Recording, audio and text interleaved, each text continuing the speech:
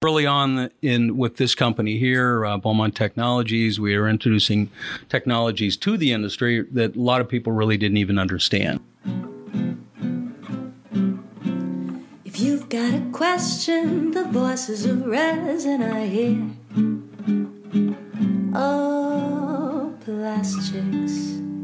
Plastics, the Voices of Resin, is a plastics podcast sponsored by SPE, Inspiring Plastics Professionals. If you want to find out more about SPE, please visit SPE.org. But I'm Lindsay Nebel. I'm Mercedes Landazuri. And together, we're Plastics. Plastics. Right on time. The Voices of Resin. So, Lindsay, you are Vice President of Young Professionals for SPE. Yes, and I'm also plastics engineer at Tech Tank in Erie, Pennsylvania. Cool. And I am counselor for Color and Appearance Division at SPE. And I am design application lead for Techmer PM.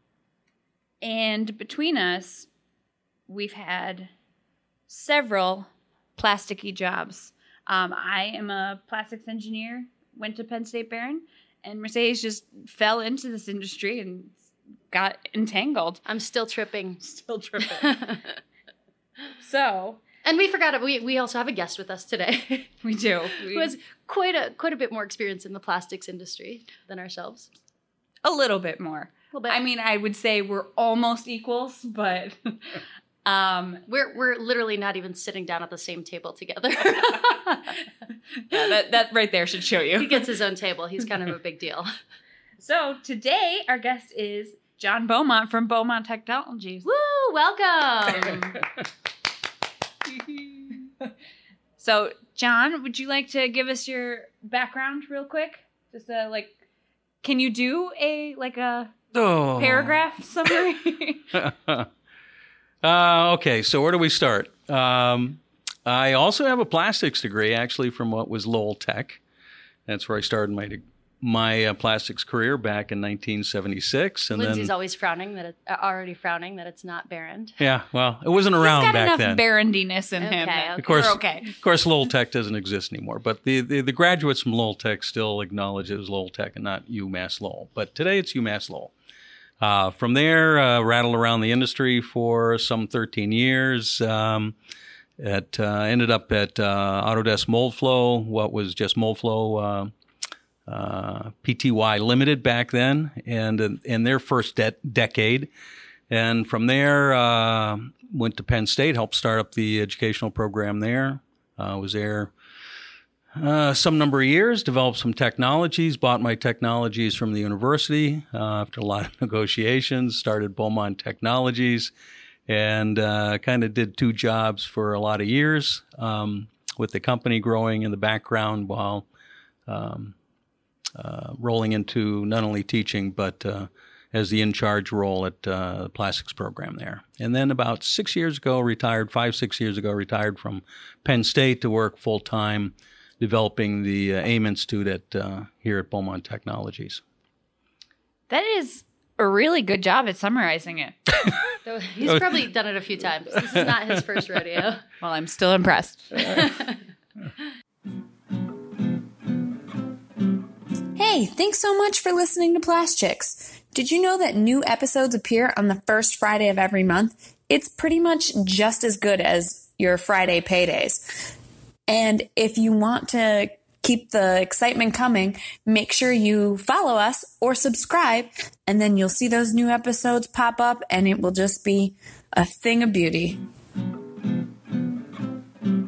Well, so specifically what we want to talk to you about today is the AIM Institute and training and kind of non-college-y options in the plastics industry, because when you think about plastics engineering, you think about when you think about the plastics industry, really you think about just getting in as a tech and not taking the college route or taking the college route. And, there are other alternates out there, and AIM Institute is working to kind of fill that gap. So Can you guys tell us what started the AIM Institute? Yeah. So when I started the company, of course, I was at Penn State, and early on with this company here, Beaumont Technologies, we are introducing technologies to the industry that a lot of people really didn't even understand. So Melt Flipper was our trade name, but it's really rheological control in a mold. And so we found that our sales was really education, and then it naturally grew into formal classes in product design, processing, mold design, and so on. And then about 5-6 years ago, I really saw that there was a hole in the industry. And if you look at our profile of our industry today, I typically say about 95% of the people in our industry never planned on being in our industry. Mercedes, as an example.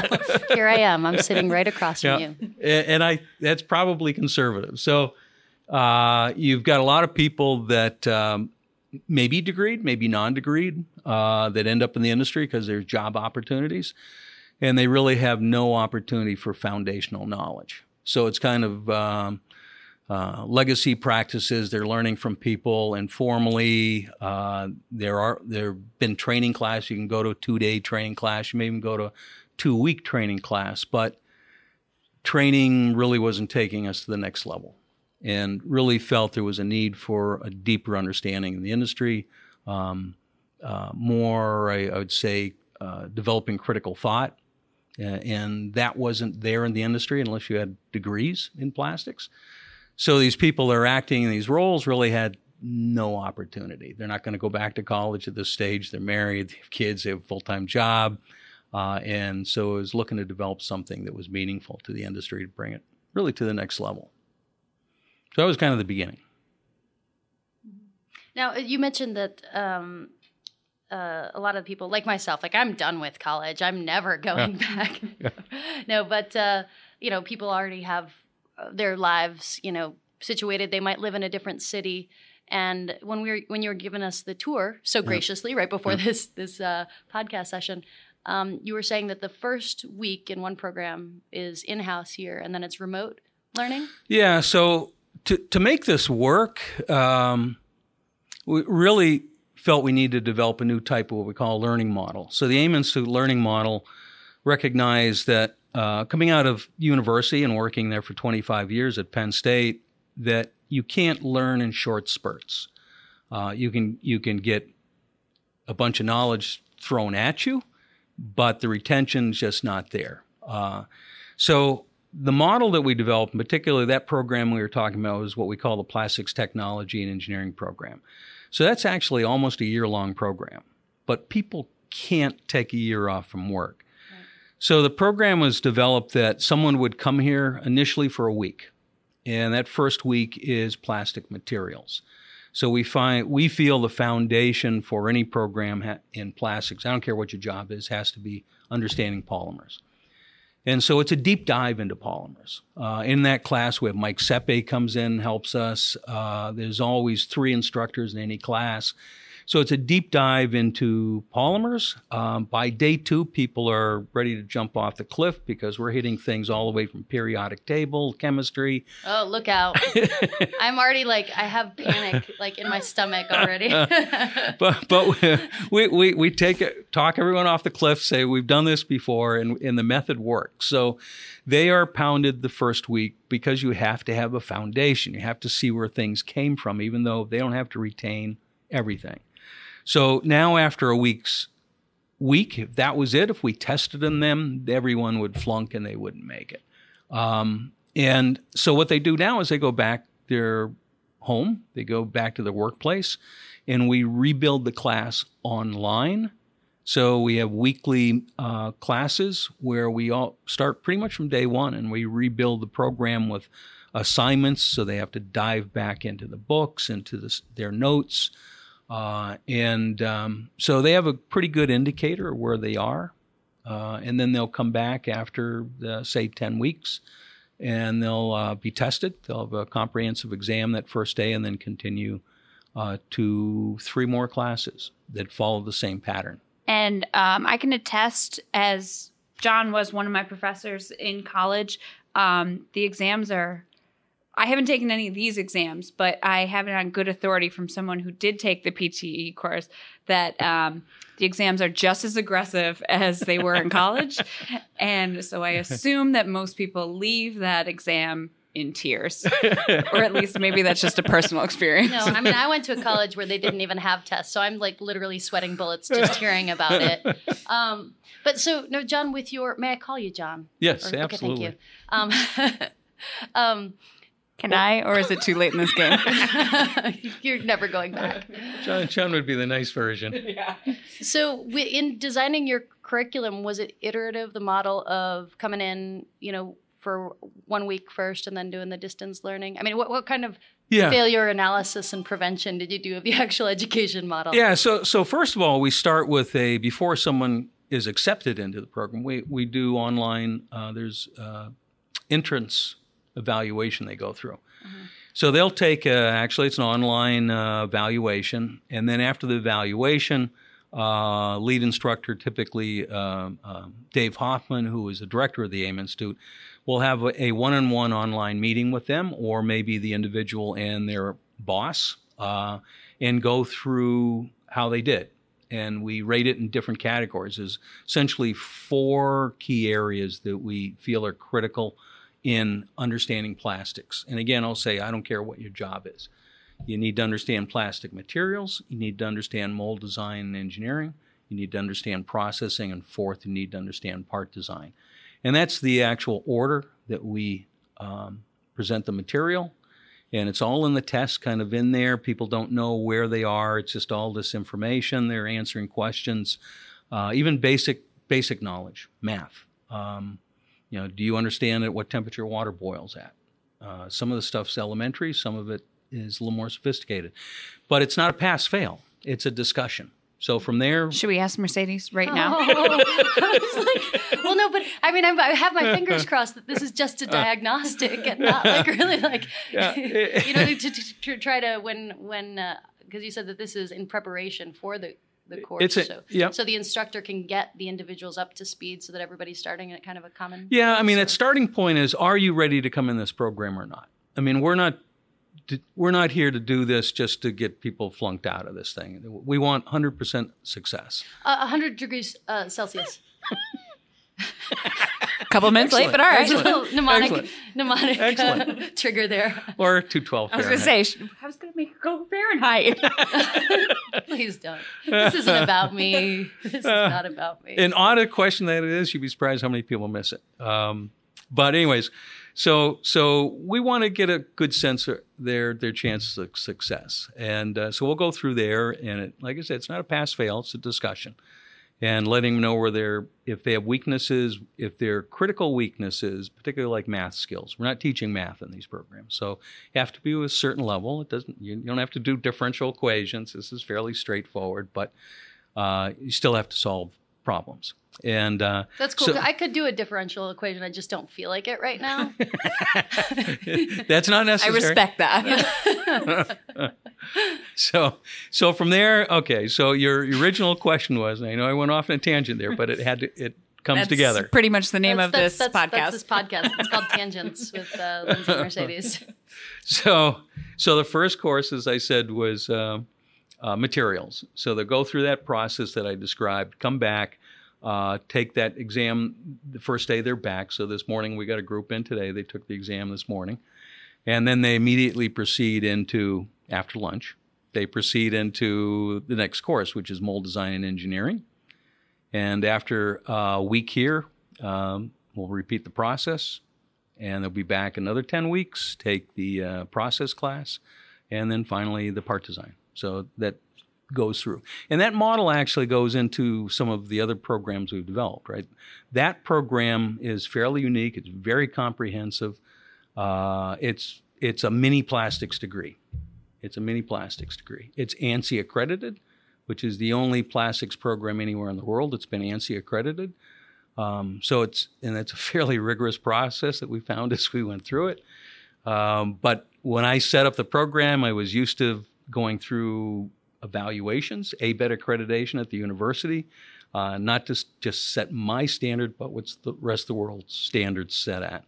So it was the most rigorous thing we could find out there. Went through that, got the accreditation process, but we've adopted that model in our processing classes.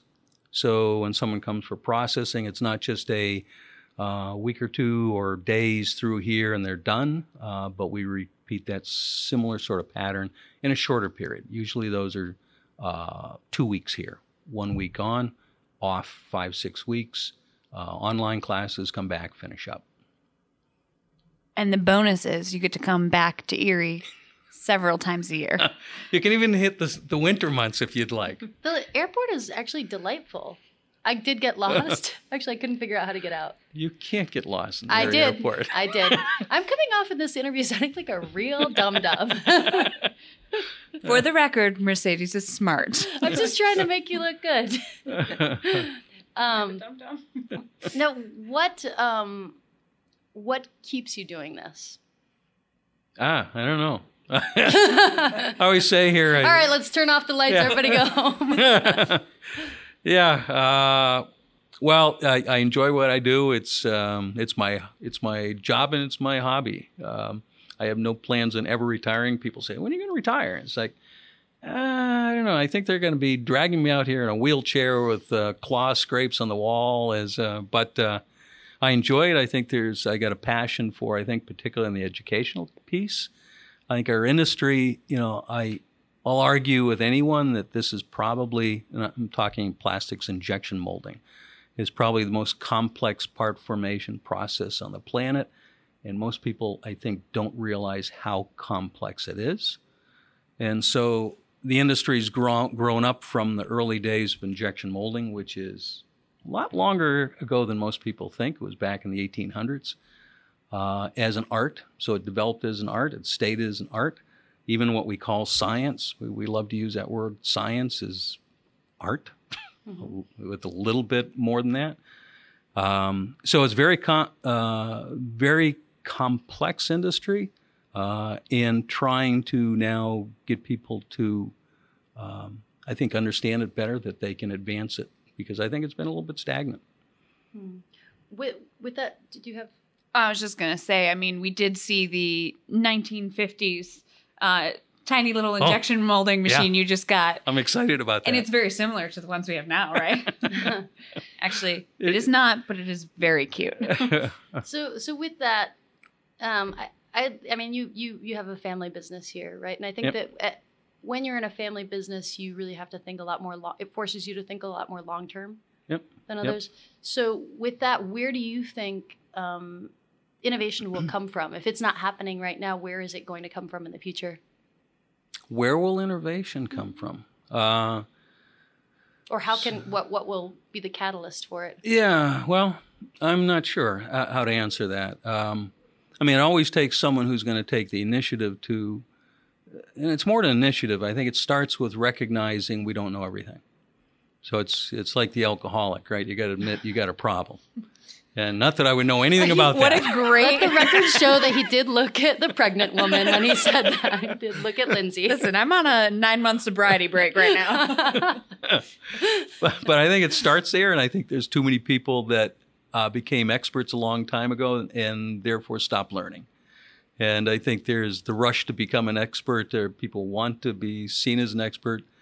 Here, we refuse to use that term. No one's an expert here. I'd like to go on the record and say I've never been an expert in anything ever. Thank you.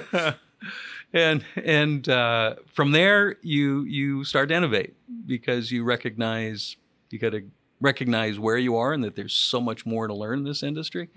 So I think the innovation comes from the people who are going to start there, right? Recognize what you don't know and be fine with that.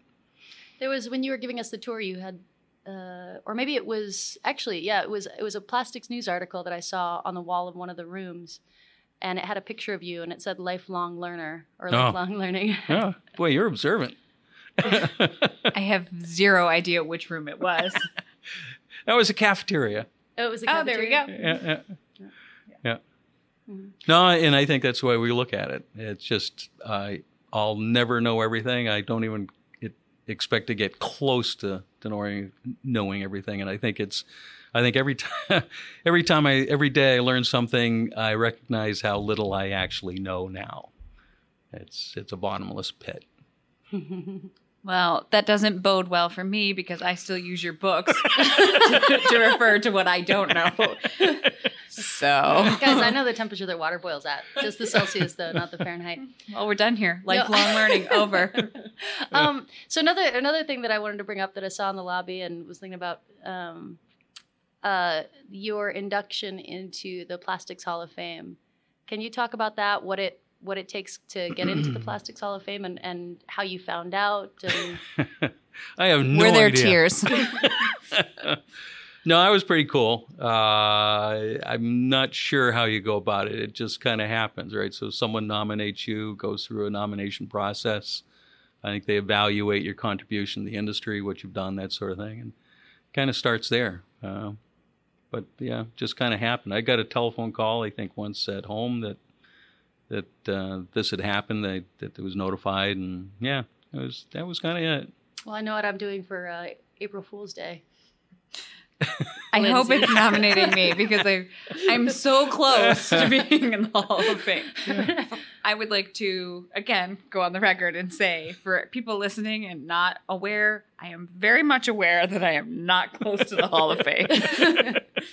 Yet. It's coming. It's coming. Give me a couple more pregnancies and like 40 more years. There you go. So close. That's none of the pregnancy in 40 more years. Is that what you're saying? Well, I think I would be really innovative in science if I was. Yeah, that would be creative. Yeah. Well, this really took a turn. Getting back to the topic of family business, right before this interview started, we ran into Alex out in the hallway. Or I ran into him out in the hallway. He actually came in and was saying hi to you because you're friends with him. Yeah.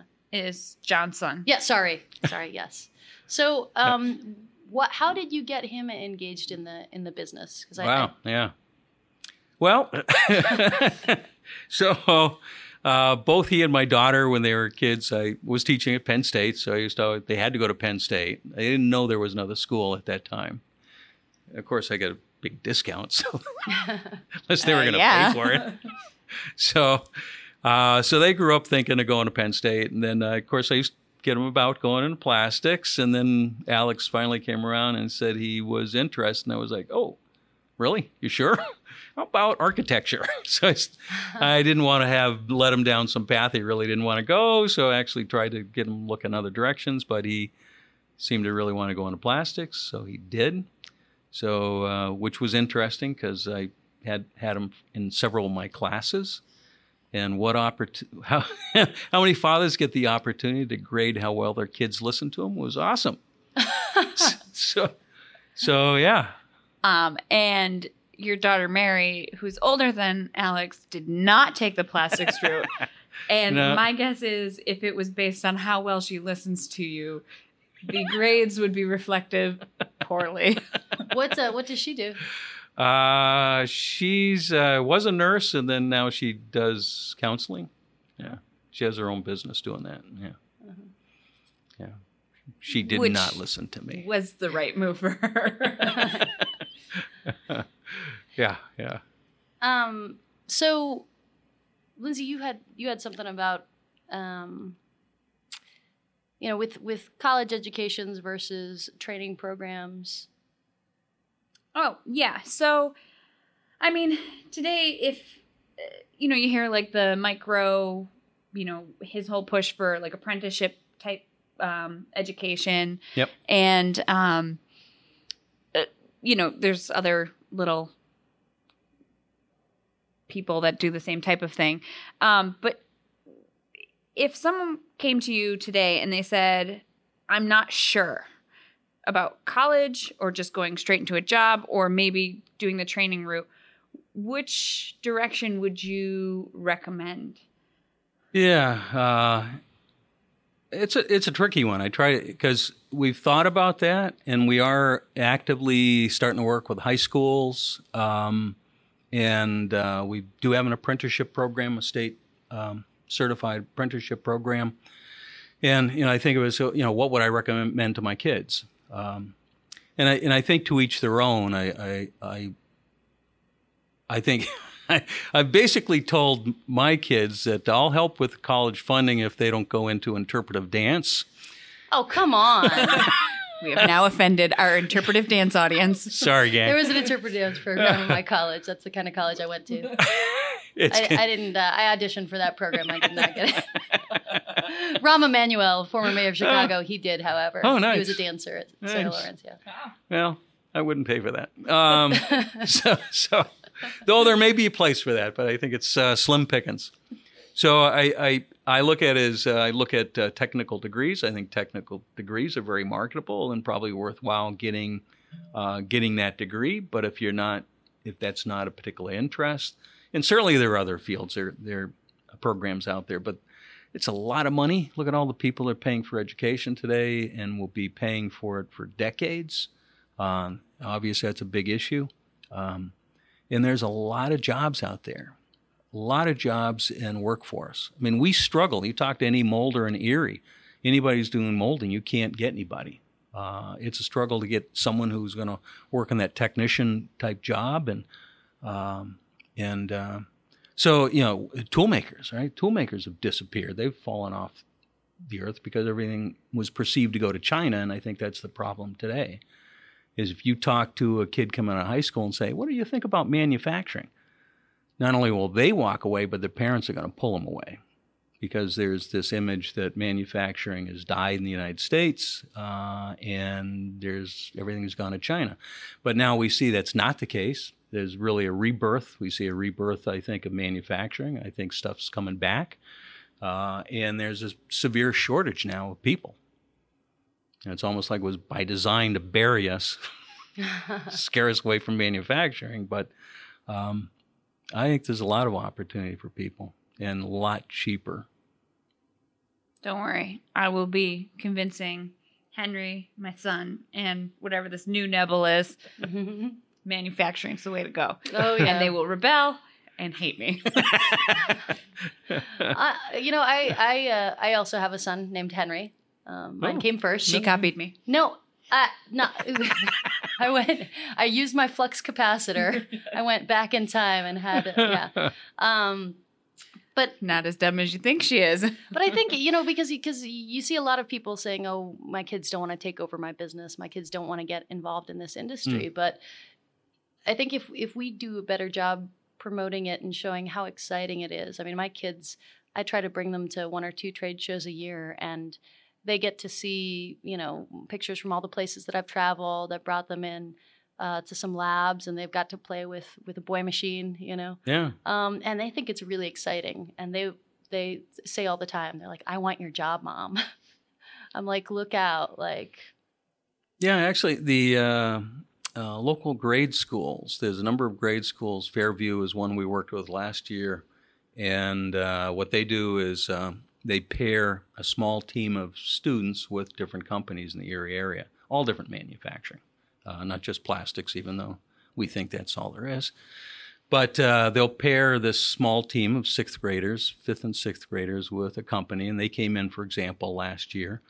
And what they were to do was create a video based on manufacturing. The 5th and 6th graders? Yeah, they create a video. So It's manufacturing is cool. And they would interview different people here, take videos. They put this thing together, and then it gets submitted as a contest, and people vote on them from all the different schools. And it's kind of a cool event. But the whole idea is let students realize that manufacturing doesn't have to be the old dreg image of manufacturing, of working in a steel mill or something.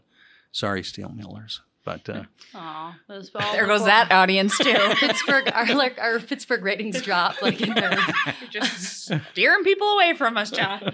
No, but I mean, to your point, I've been so surprised lately. Some of the plants that I've been walking into. I mean, this place is gorgeous. It's pristine. Everything's so clean. But of course, I'm in a lot more color plants where it's dirty by design. But we get colors.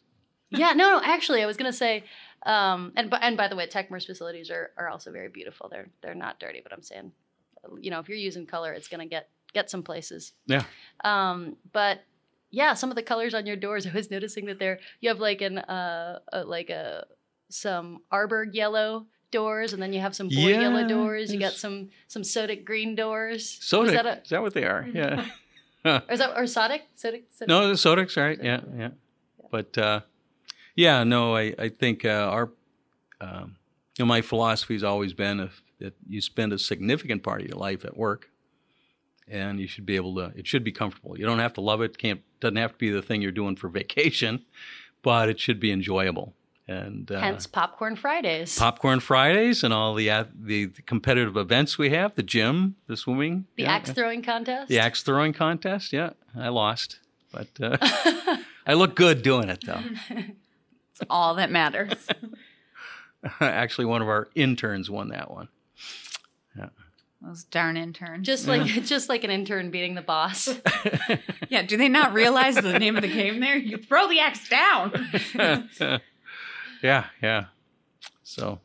All right. Well, I think that pretty much wraps this up. Time for a snack, huh? Time for Popcorn Friday. Friday. And we got candy. On Monday. Yeah. There is candy. I did notice that. Well, John Beaumont, thank you so much for taking the time You're welcome. to show us around and to chat with us today. And Absolutely. we'll see you at the golf outing tomorrow. I'll be No? teaching. Yeah. Oh, man. Yeah. He's not allowed after the incident. Unfortunately. They don't let me back on the course. Well, we'll see Travis. We'll see Travis tomorrow. We'll see Travis. We'll see Yeah. Alex. Uh-huh. I don't know. You got a bunch of people golfing. Oh, yeah. There'll be a lot of people Yeah. there. Are you're sponsoring the golf outing as well? Oh, we always do. Yeah. Oh, good stuff. Yeah. Good stuff. Usually, I don't know, something about, we'll sponsor the beer. Did Yeah, you we always mention- sponsor the beer, and we'll have a kayak, I think, typically. Oh, yeah. Usually. The annual kayak. Yeah. Is it rotomolded kayak? I think so. Of course, yeah. Oh, the golf outing that we're talking about for our listeners is the Northwest Pennsylvania SPE golf outing, which takes place in New York. Well, I had a lot of questions about yeah. that. I mean, Peak and Peak, it's a nice course. It's a PGA course and all fancy, and I don't know. I just grill the hot dogs. And a damn good job of it. I am amazing at it. So, all right. Well, thank you for joining us. Thank you. All right. Thank you.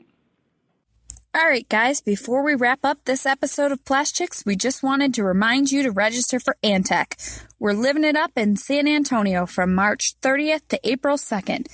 Antec 2020 is produced by SPE and is the largest, most respected, and lit technical conference in the plastics industry. It's where classroom theory connects with real-world solutions. Plastics.